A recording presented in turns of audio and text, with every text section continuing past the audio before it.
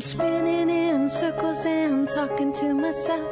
Spinning in circles and talking to myself. Welcome to a new spin on autism.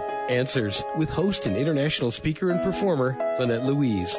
Besides working on her doctorate in psychophysiology, Lynette has raised 8 children, 6 adopted, and 4 of them falling somewhere on the autism spectrum. Laugh with her, cry with her, as she talks to both experts and parents and takes you through the often confusing, sometimes frustrating, sometimes overwhelming, but always fascinating world of autism. Hello and welcome. This is a new spin on Autism Answers. I'm Lynette Louise, your story teacher host. And today is a beautiful Lebanon day. Yes, I said Lebanon. I am also known as the Brain Broad, and so don't forget, if you have trouble finding me and you can't remember my name, you're going, who's that girl? Who's that girl? You can always look up the Brain Broad and you'll find me. I am in Lebanon, and we have an exciting show ahead for you today. I am excited to introduce you to a school called FISTA. So I'm very known in the world of parents, as you know, parents. I travel all over the world and I work with families and we do lots of really good stuff. But it's really special when I get to work with a school that works with parents. Because sometimes one of the problems we have is our families have trouble with the professionals, the educators. And our educators have trouble with the families. So what I really love is that I've found this beautiful place. We're putting neurofeedback in place. We're talking all kinds of concepts. And every one of you would want to be here. It's really lovely. It's not just lovely because it's in the mountains and it's gorgeous and the breeze is blowing, but it's lovely because the people are beautiful here. And especially what would you call yourself, a dean? A principal, a president, an owner. All right. So I'm not going to chatter on and on and on because I've actually grabbed her from a long day of doing a workshop on neurofeedback, and we've been talking and answering questions all day long. We're going to get right to it. But don't forget to stay to the very end of the show where I will do stories from the road. And today I'm going to do the Great Guest Giveaway again because, okay, the Great Guest Giveaway has to happen, even though I don't have somebody with a book to offer up, I don't think. Do you have a book? Yeah. You want to offer it for free? It's in Arabic. Oh, it's in Arabic. That's probably not going to work out, guys. Okay, I'll give you something. All right, so without further ado, we have Rim with a very hard to pronounce last name, and I am going to get her to tell you who she is and how she came to be the person running this wonderful school. And it's actually partly residential. They do a summer camp, and it's also a school. So it's really exciting. So tell us about you first. Okay, my name is Reem Muawad. Muawad, there, I did it. Muawad. Yes, and I started working in the special education field in 1993. I did my special education degree, and then I did educational psychology, and I mainly worked with parents in counseling. And then I did my PhD in therapeutic education after following the international Rudolf Steiner curative education methods. And the school here is called Step Together, FISTA, meaning first step together, but because it's so complicated, so now we're shortening the name. It's Step Together. It's an NGO. It's a non-profit organization that helps a lot of disadvantaged families. And there goes more, we have more challenges because when we have these challenges, we have the parents who need more help. So in this way, we have like a community where we try to make it easier for parents to work as a team with the therapists that we have. We have around 14 therapists from OT, speech, psychological, music therapy, rhythmic massage therapy. And we have also a team of coordinators who are coordinating the sections, meaning by we have students from the age of 3 till the age of 62 is the eldest. Oh my goodness, that is such a huge gap. So how many do you have in each age group? So in each age group we have around 30, maximum 40 students.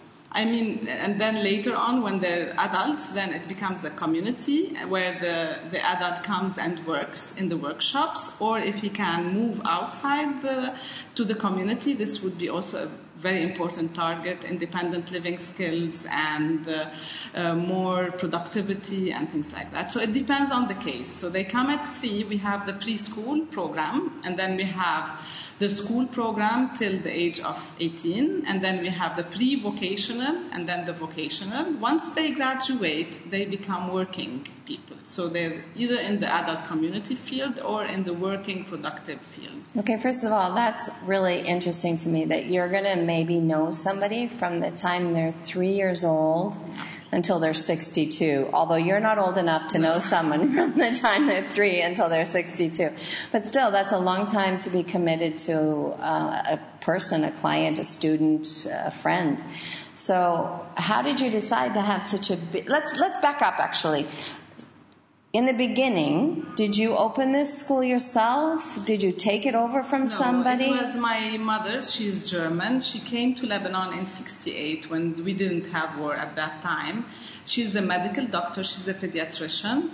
And she was encouraging mothers, Lebanese mothers, to work. So the first thing was in the early 70s to open a kindergarten that was called the Little Prince to encourage working mothers to go and work and put their children in a safe and very stimulating place.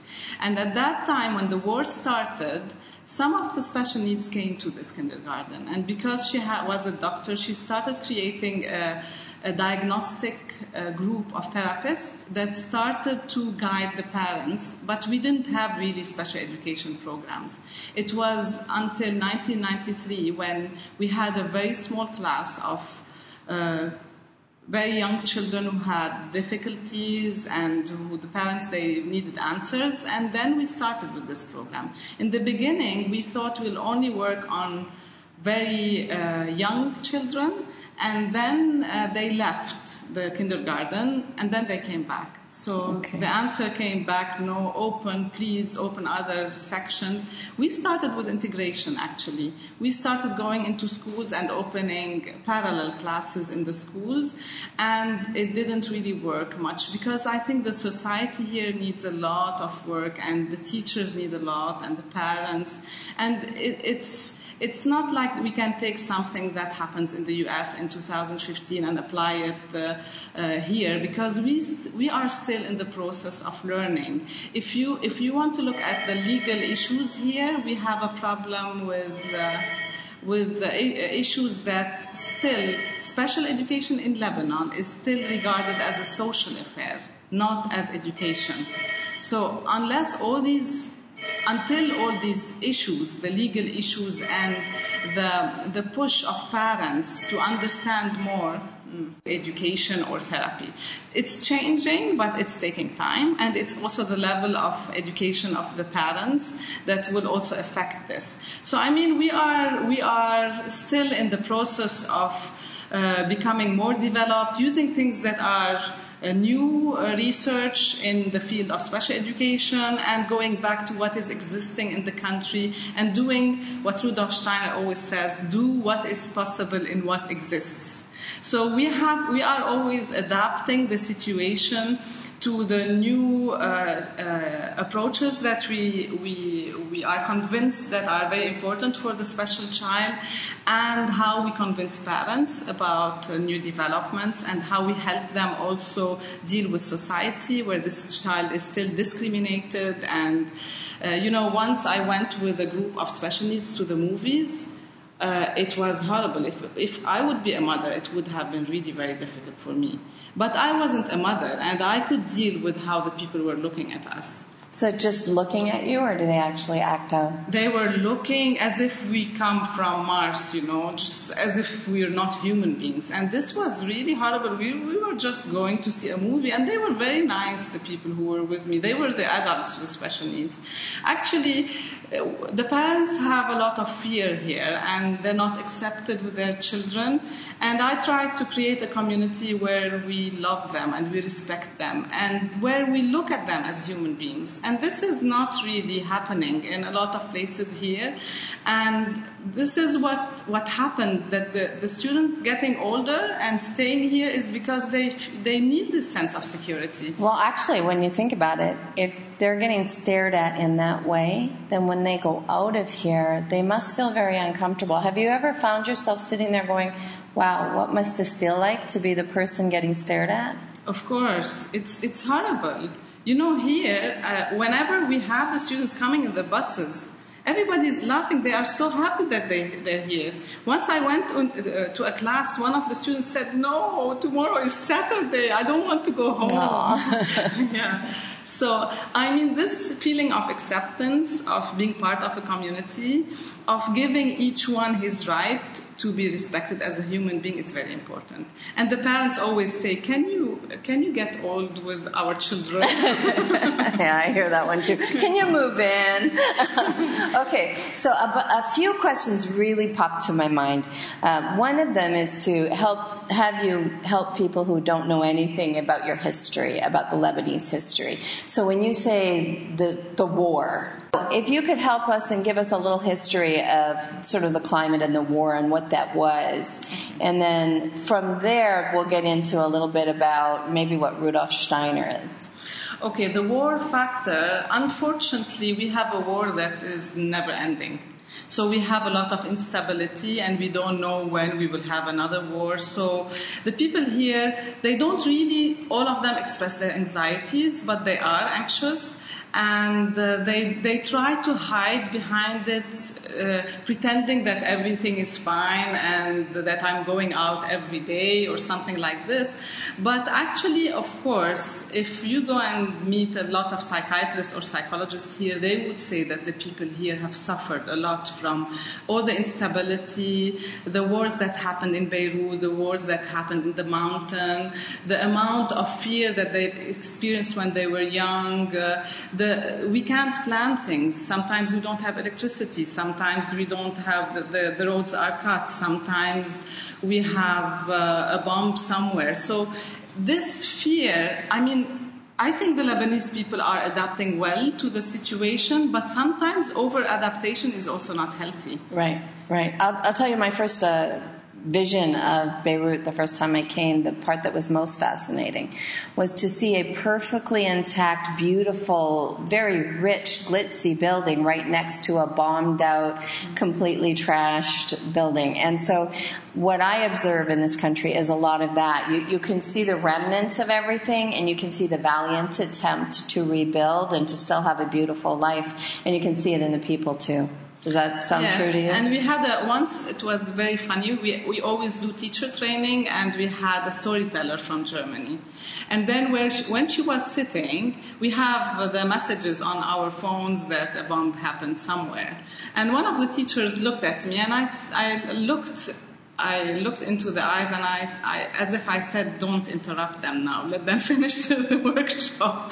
And then she felt something, but she said, "There's something wrong," and we said, "No."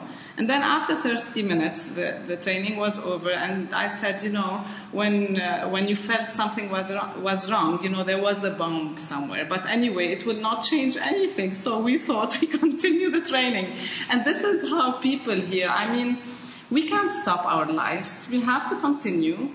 And it's nice. It's positive. The people are survivors. We had once a lady from California, actually.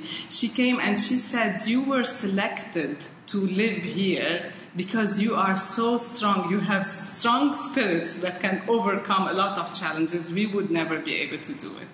Well, at least that's a nice spin on challenge. It's like the new spin on autism. We have the new spin on Lebanon. Okay, so why Rudolf Steiner?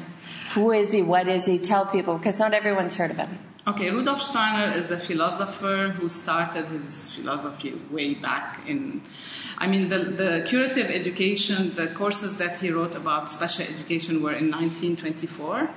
So he wrote about who is the human being and why are we here and what do we do and what's the constitution, what's our physical body doing with our emotions, with our feelings, with our thoughts.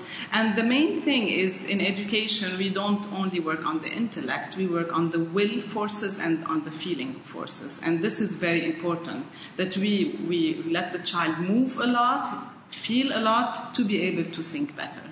So the approach is we use a lot of arts in the classes, music, movement, storytelling, painting. So a lot of artistic activities that would help the imbalance between the will and the intellect. So we work a lot on the feeling part, which will help a lot the person develop. And there's, of course, a Steiner curriculum, a Waldorf curriculum, that goes also with the age, the developmental age of the child, that when he's young, he needs a lot of imagination.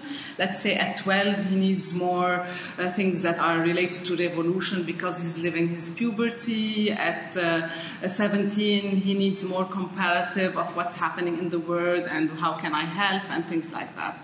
So there is a curriculum, and the approach is very human and very natural. Also, we use a lot of natural material, wood, plants, flowers. We don't use plastic. We eat also healthy. I mean, going back to the root of the human being. In the school in Lebanon, actually, I thought in 2006, it hit me a little bit, that I thought if we were not a Steiner school, I don't know what would how can I do it with teachers? They don't have good salaries. There's a war. The students are difficult. What do I tell them? So then I have this Steiner philosophy where Rudolf Steiner wrote all his books in World War I. And I say, look, I'm sure World War I was more difficult, and it happened, and they did something, so we can do something, and the school will always stay, and we have to look deeper and more global on what we're doing, and that our work will stay forever. So this mission thing, devotion, human values of working with special needs did a great difference in the community here. That's really exciting. You're listening to A New Spin on Autism Answers. I'm Lynette Louise, your story teacher host, otherwise known as the Brain Broad, and we are here in Lebanon, in the beautiful mountains of Lebanon, at what I thought was FISTA, but apparently is stepped together, talking with Rim with the hard last name. Okay, forgive me, guys. You know, I haven't a hard enough time with the English last names. So here we go. I want to, before we go back to her, I want to remind you to stay to the end of the show where we will do stories from the road. And okay, the great guest giveaway. Okay, I sound like a real radio person. Now it's time to go back. Rim, actually the question that comes to mind for me is twofold. So I have two sort of legs to this question. One is you have a multiple population kind of group, multiple ages, multiple population, but still segregated. So that's kind of interesting. So many people, they take autistic people and they put them in the autistic class or the autistic school. And they take the cerebral palsy people and put them somewhere for cerebral palsy. And so we segregate a lot. And what you've done is you're segregated, but you're integrated amongst the special challenges. So I thought it might be fun or informative to talk about how that experience is for you, how you find autism challenging in blending in with the other communities or useful or whatever your observations of that is. And then how the heck do you get consistency from families to staff to, and then having this varied population with varied ages? It must be very challenging. So let's start with population. Yeah, population. Yeah. Actually, in Steiner schools, in schools that follow curative education of Rudolf Steiner, we don't segregate people in categories because it's very nice to have polarities. You know, the Down syndrome child who is so sociable and loving and he's doing everything, with the autistic who's always rigid, preparing things and fixing things, together they're better than the teacher. It's amazing. I mean, maybe in some phases of this school's history and evolution, we had some classes with only autistic. But I find the dynamic in the class, it's a pity, because it's nice to have people who can talk more, who are more sociable, who are the opposite maybe. It's a very big challenge to have them. In the curative education, we put them age appropriate. We use age appropriate material, but we put them according to their chronological age, approximate. So let's say the class is between 7 and 9, because this class, they will also grow together, and they will create this group of our students are helping a lot other students. And here, if we look at the situation in Lebanon with the economical crisis and with the parents who are not paying, we have classes of 8 students and sometimes 9, and this is very challenging for the teachers. But you'll be surprised how some students are helping other students in the classes, helping the teacher. Let me get this straight. So it sounds like what you're doing is you're taking an age grouping, like say maybe 20 to 30. Yeah. And then inside that, you're trying to find a group of people that are functioning at a certain age and gathering them into a group so that they're doing similar things, but they have different diagnoses, so they're sort of filling out each other's deficits. Yes, and if you have 2 classes, let's say from 7 to 9 years of age, the one class is more advanced and the other class is less advanced, they take the same themes culturally. I mean, the curriculum that we have. If they need to take Gilgamesh, well, they'll take Gilgamesh. Nobody knows what Gilgamesh is. So, let's say, Egyptian civilization, or, just things that the inventions of history lessons, So there's a curriculum. It's for all the students. And the way you adapt this curriculum, you have, let's say, the Egyptian civilization, you have it as a story. Some children will only listen to it as a story, or they might not even listen to the story. But then when we do the individual work, everybody will work depending on his case, his abilities, and his level of performance. Oh, okay. So this is the way we do it. We have general themes, and we have individualized instruction for every student. Sometimes some students need to be pulled out from the class to have more one-to-one sessions because they can't tolerate the group. But other sessions, like in music or in arts, they go back together. And in Steiner schools, that is really very interesting, that the special child stays in his class for 8 years with the same teacher. Oh, that's awesome. So the teacher, she knows everything about this child. It's amazing, As long as it's a great teacher, that's awesome. Of course. So, finding teachers for 8 years is not very easy. I think we didn't have a lot of teachers who were able to manage this. Usually it's 4 years, or they move to another section or something like this. But 4 years is already a big step for them.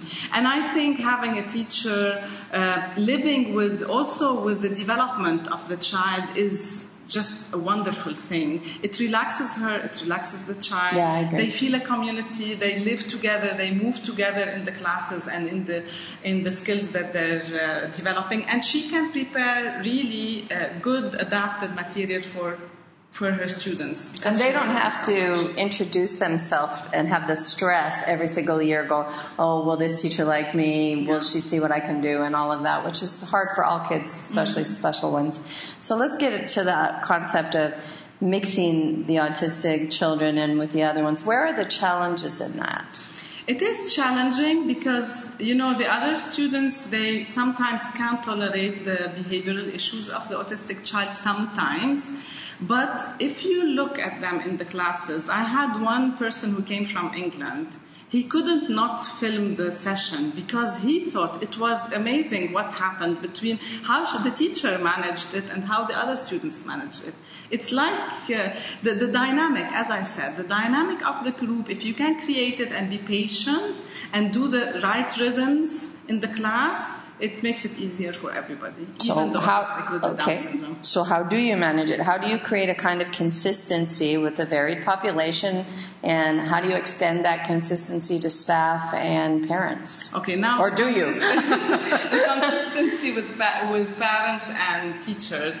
Actually, we have every day 1 hour of training for the teachers, and on Friday we have 3 hours, and they have one Saturday per month to come for training. And they have courses to take and to learn about many things that we don't stop giving them, and we don't stop also us as trainers learn.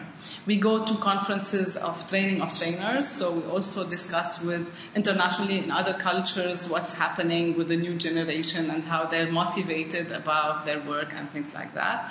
So it's not very easy here in Lebanon because people got so used to being so chaotic and doing things, and we don't have a government. Imagine you don't have rules, you don't have regulations. So I like that idea a lot, actually. I might have to stay. In some parts it's nice, and other parts, well, you have to work on the consistency of people. I'll give you a small example. We start the day in the classes with an opening verse, and it's the Rudolf Steiner words, "The sun with loving light makes bright for me each day," and it's a very nice opening verse. It's just being positive to start the day.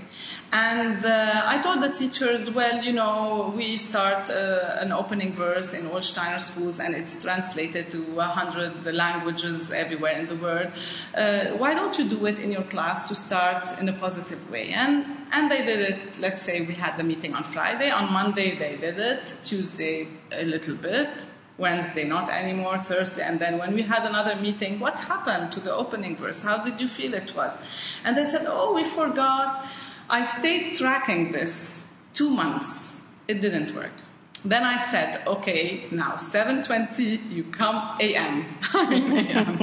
You come to my office, we do the opening verse between teachers and staff, and then we'll see how it goes. And my husband was laughing. You're going to opening verse? I was running the opening verse. And I said, yes, I'm going. I stayed consistent 1 year. I think this is my German blood. So I stayed consistent 1 year doing the opening verse consistently every day. At the end of the year, they said, why don't we do it with the students? And now it's part of the rhythm. It works perfectly well. And even if I'm here or I'm not here, the opening verse will happen. The student asks for it also. It's neat. That brings to mind kind of the challenges we're having now as we're learning. It's challenging to learn all this neurofeedback stuff, and how do you make the brain waves do this, and how do the machines work, and what's the model that you do. And at the end of the day, everything I've ever learned that's created big changes in people's lives, the important piece was to stand there and prove it. And so if they were every day coming in the morning and doing that, one person after another eventually felt the change that was created by this ritual. Yeah. And it's hard to ask people to change if we're not going to first help them feel what it is that we want them to do. Of course. And this is what I always tell the teachers, that I can't talk about human values and Rudolf Steiner and you're screaming in another class. It doesn't work. We have to work as a team. When we do the training, just ask the questions, challenge me, tell me I don't like what you said or whatever. And then we need to have an agreement, because we are a school. We're not individuals working everybody a different method, or we have to agree. I'm open to many methods. It's not a problem. But we have to agree that we are here mainly for the development of the student, and whatever we find as solution or new technique that we will be using, we have to believe in it and give a lot from us. Because we have, as you said, now the neurofeedback, I think if they don't start using it themselves and feeling it themselves, it will never develop. Yeah, it's always from that. But there's something about having personal experience with something that makes you more committed to it. Sure, and I think some people are more determined than others. I don't know. Of course. I think we can look in the brain and find that, actually. It's true. I don't know. For me personally, if I decide on something, I know I will do it. I don't decide on doing many things, but once I decide on doing something, I'll do it till the end. some people, they don't have this and they quit and they need a lot of encouragement. They might eventually be doing it and maybe better than me, but they need the process of really being convinced to do it. Okay, so this sounds lovely. One thing that I know is universally a challenge all over the world is for the educators in the schools and the parents to work as a team. And I wonder how you cope with that, how you try to encourage that, given that you have a culture that's got so many challenges in it already, and the people are already so stressed and their children are so ostracized. How do you try and create some kind of community that extends to home, and are you successful? Or is it still a big challenge? Just share with us. Actually, we have a social worker, so whenever we have a new family, the social worker visits the house and tries to find a bit the dynamic at home. And unfortunately, sometimes when it's so challenging at home, the student, no matter what you do, will not improve. So, I mean, we try to give probation letters to parents. You're not cooperative. We're trying to help you. If you need help, come and ask us. But you can't just stay passive. It's not going to work. You can't do the opposite of what we're doing. If we're telling you, don't give him a lot of chocolate, and you're giving him chocolate without telling us, it's not helping you. It's not helping us. So, of course, we have a lot of challenges with parents, and I know that it's not easy for parents. They're living this life, and they have to deal with it every day. And they have other kids, and the child is challenging, and they're tired, and especially the older ones. I can see the difference. You know, when they're young, they're so motivated to change something, and they're so excited, and they come to all the meetings, and they meet with all therapists. When they're older, I mean, they still need help. And I can't do it alone. They have to help, and they don't come. Yeah. So now we have a system lately, these 2-3 years, that, you know, we're willing to help parents who don't have money, who don't have possibilities to pay the fees, the therapy, who have a lot of difficulties. It's fine, but they have to be cooperative. This is our condition, and it's not easy. Yeah. Because sometimes, you know, we had a mother, her father, the husband died. She has 4 children. She has 2 of them that are autistic. She's depressed, completely depressed. And every time we meet her, she cries. Now we decided on a phone call once a week. And if she's consistent, we don't mind. We want to help her. But she has to give us a little bit so that we can cooperate. Right. You're right. It's all very difficult. So, how do you know, I was just thinking now how we were saying, you know, you managed to get that ritual in the morning done because you did it with the teachers, and that extended. And you were mentioning diet, and you don't want the parents giving them, for example, say, too much chocolate when they go home. So I hear parents also have the same problem with schools where their child is on a gluten-free diet or on some kind of dairy-free diet or whatever it is. So do you try to lead the way that way by being very cooperative what the parents want in diet so that you're at least showing your level of cooperation? Yes, we do have some students here who are on gluten-free diets, and we're very consistent with it, and we encourage it. Even some students who are in the residential program, they have the nutritionist coming here and helping us find the right... We try as much as possible to do our own food healthy in general. So we try also to limit the things that might trigger, like the gluten-free. We try not to use a lot of white wheat or things like that. And we give a lot of vegetables and fruits to the students. The parents that are consistent, we are consistent with them for sure. The parents who are not consistent, then we have a lot of difficulty with it. And we try to do, because here we have this mentality of pitying the special child and giving him, because he's so sweet and he can't control it, let's give him some chips or something. Right. And they think they're doing good, but they're not. Right. So we have once a week where they get things, and sometimes it's too much. I said, we get something, so that the school wouldn't be something like, not like the real world, you know. Right. But Sometimes it's the other extreme. And when they're in the residential program, this is also the guilt part of parents. When they go home, they give them all the bad food that grandmother wants to prepare because he loves this cake, or the neighbor who wants to give him, and when he goes to also shops or supermarkets, the people, they give them for free, ice cream or something like this. So, it's really funny because my experience raising my kids, and with most of the families that I know in the States, have the opposite problem. They're the ones trying to get the people at the school to believe that the diet has any bearing whatsoever,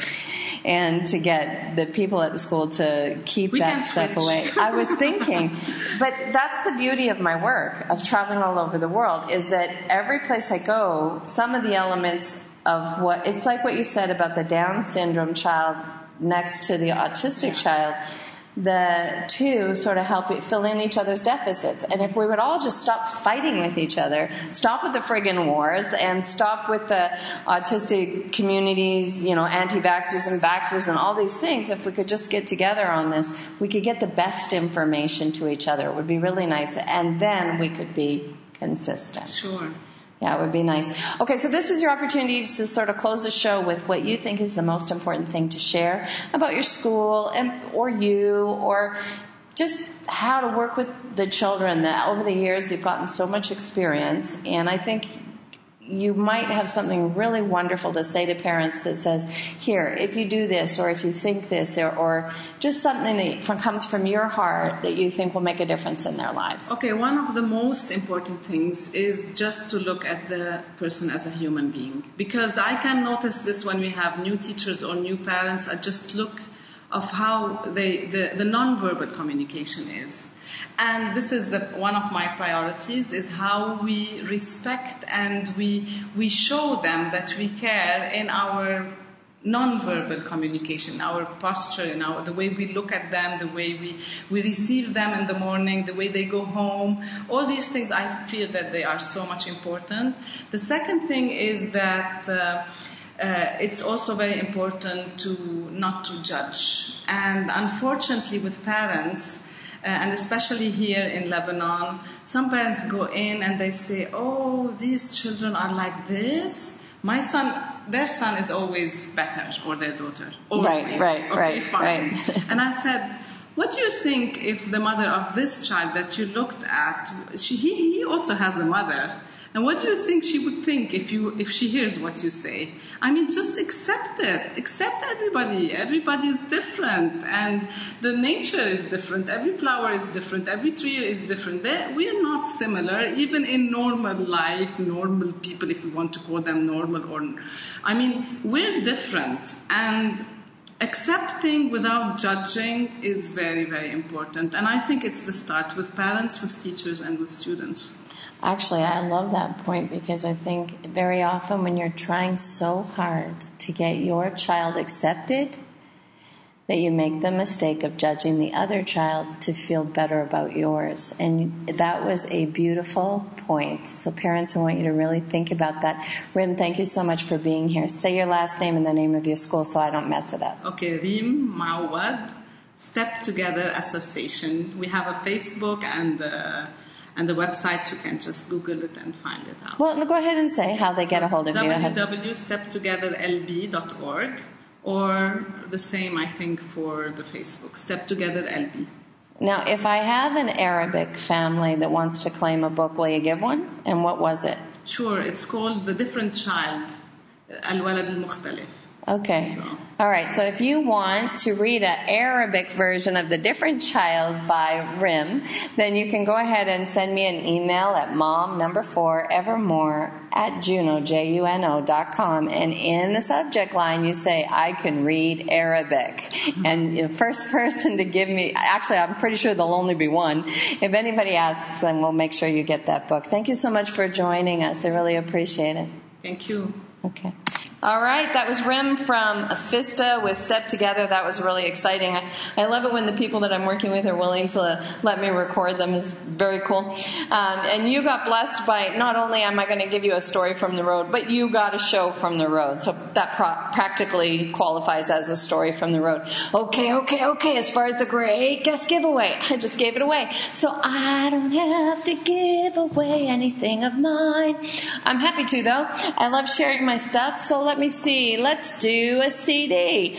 If you want my one-woman show musical comedy about going from crazy to sane, go ahead and also send me an email at mom4evermore@juno.com. And in the subject line, you can put crazy to sane. And it's got music and comedy and stories, and you'll get a sense of who I've been and who I am now. And all right, let's get ready for Stories from the Road. Let's go ahead and tell a story about what happened last night. It was really cute. I was here at the camp, the camp/school, residential place, the combination of all populations and all ages. It was really fun. And I was sitting there trying to get on the Wi-Fi and do some homework and not really getting it done because, I am doing my PhD and I do have homework, and it seems like life is full of work and homework, and learning never ends, and that's probably a good thing because it keeps your brain growing. But anyway, so I was sitting there and I was trying to do it, and a boy sat down beside me. And I shouldn't say boy, he's a man. And he sat down and he said, "I'm a simple man." And I said, "That's nice." And he said, I like you, lady. And I said, "That's nice. I like you too. And it's lovely to meet you." And so he started in his ritualistic talking, and he was going with his scripts and telling me his name is Alex and that he's a policeman and that he's a daddy. And everybody kept trying to get him to not talk to me so that I could get my work done. And all the people around me were trying to reach in and get him to leave. And he's yelling, "Shut up, leave me alone, stop, I'm ugly," putting his head down. Here's why I think it's a really neat story from the road. It's because it's kind of evidence of the beauty of this place. One of the things that I often teach is it's timing. Everything in life is kind of like timing. When you're trying to tell a joke, you have to get your timing right. One person will tell a joke and it's really funny, and another person says all the same words and it's just boring and it falls dead. And that's all about timing. Well, working with somebody, with your husband, with your child, with your neighbor, is also about timing. And this is especially true when somebody has sort of issues with feeling like they're out of control, or they can't get the attention they want, or they have communication problems, or any of the diagnostic criteria that might show up in this lovely place. And so this young man was really trying to have a conversation with me and flirt a little and get me to allow him to put his hand on the back of my head so he could cradle my head in his hand. And he had all these things he wanted to do, and he wanted me to go off with him in private. And he's a man, he's a man wanting to meet a woman, and probably doesn't care that I'm really old. So it was really lovely and sweet, and all the people that work in this place were really amazing. They didn't, at first they said, "Come on, let's go." But when he was so adamant that he wasn't ready to go, and they saw I was comfortable, and they saw he wasn't doing anything uncomfortable to me or any of that, they didn't continue to try to push their way and make sure that he did what they wanted. They didn't let their desire to make something happen get in the way of their observation of the timing required and the care and the love that had to be given and the space that had to be given. So they sort of stepped away and pulled away, and his anxiety went down a little, and he chatted with me a little more, and he was very script-oriented and very determined I should put my head in his hand. But it's, they moved forward and they moved back and they moved forward and they moved back, slowly massaging his awareness that he would have to leave. Nobody was judging him. It wasn't bad, but, it was necessary for him to go and eat his meal and leave my side. They didn't spend a lot of time apologizing to me and explaining to me. They didn't know who I am. And yet the way that they handled it was, I would have to say, perfect. So go back and listen to this again, play again, and listen to everything Rim said, because she really has built a lovely place full of great things that we could learn from. So I'm Lynette Louise. This is a new spin on Autism Answers. And that was Stories from the Road. I hope you got something from it. Remember, I'm also known as the Brain Broad, and thank you for being here, because without you, I'd just be talking to myself. Thank you for joining the show today. Lynette is the author of the refreshingly honest and at times hilarious new book, Miracles Are Made, A Real-Life Guide to Autism. You can purchase this and other materials by looking on the webtalkradio.net website and clicking on the covers. You can also click through to her Facebook page and check out any show you may have missed by looking in the archives. We'll see you soon for another edition of A New Spin on Autism Answers. Spinning in circles and talking to myself. Spinning in circles and talking to myself. Spinning in circles and talking to myself. I can't hear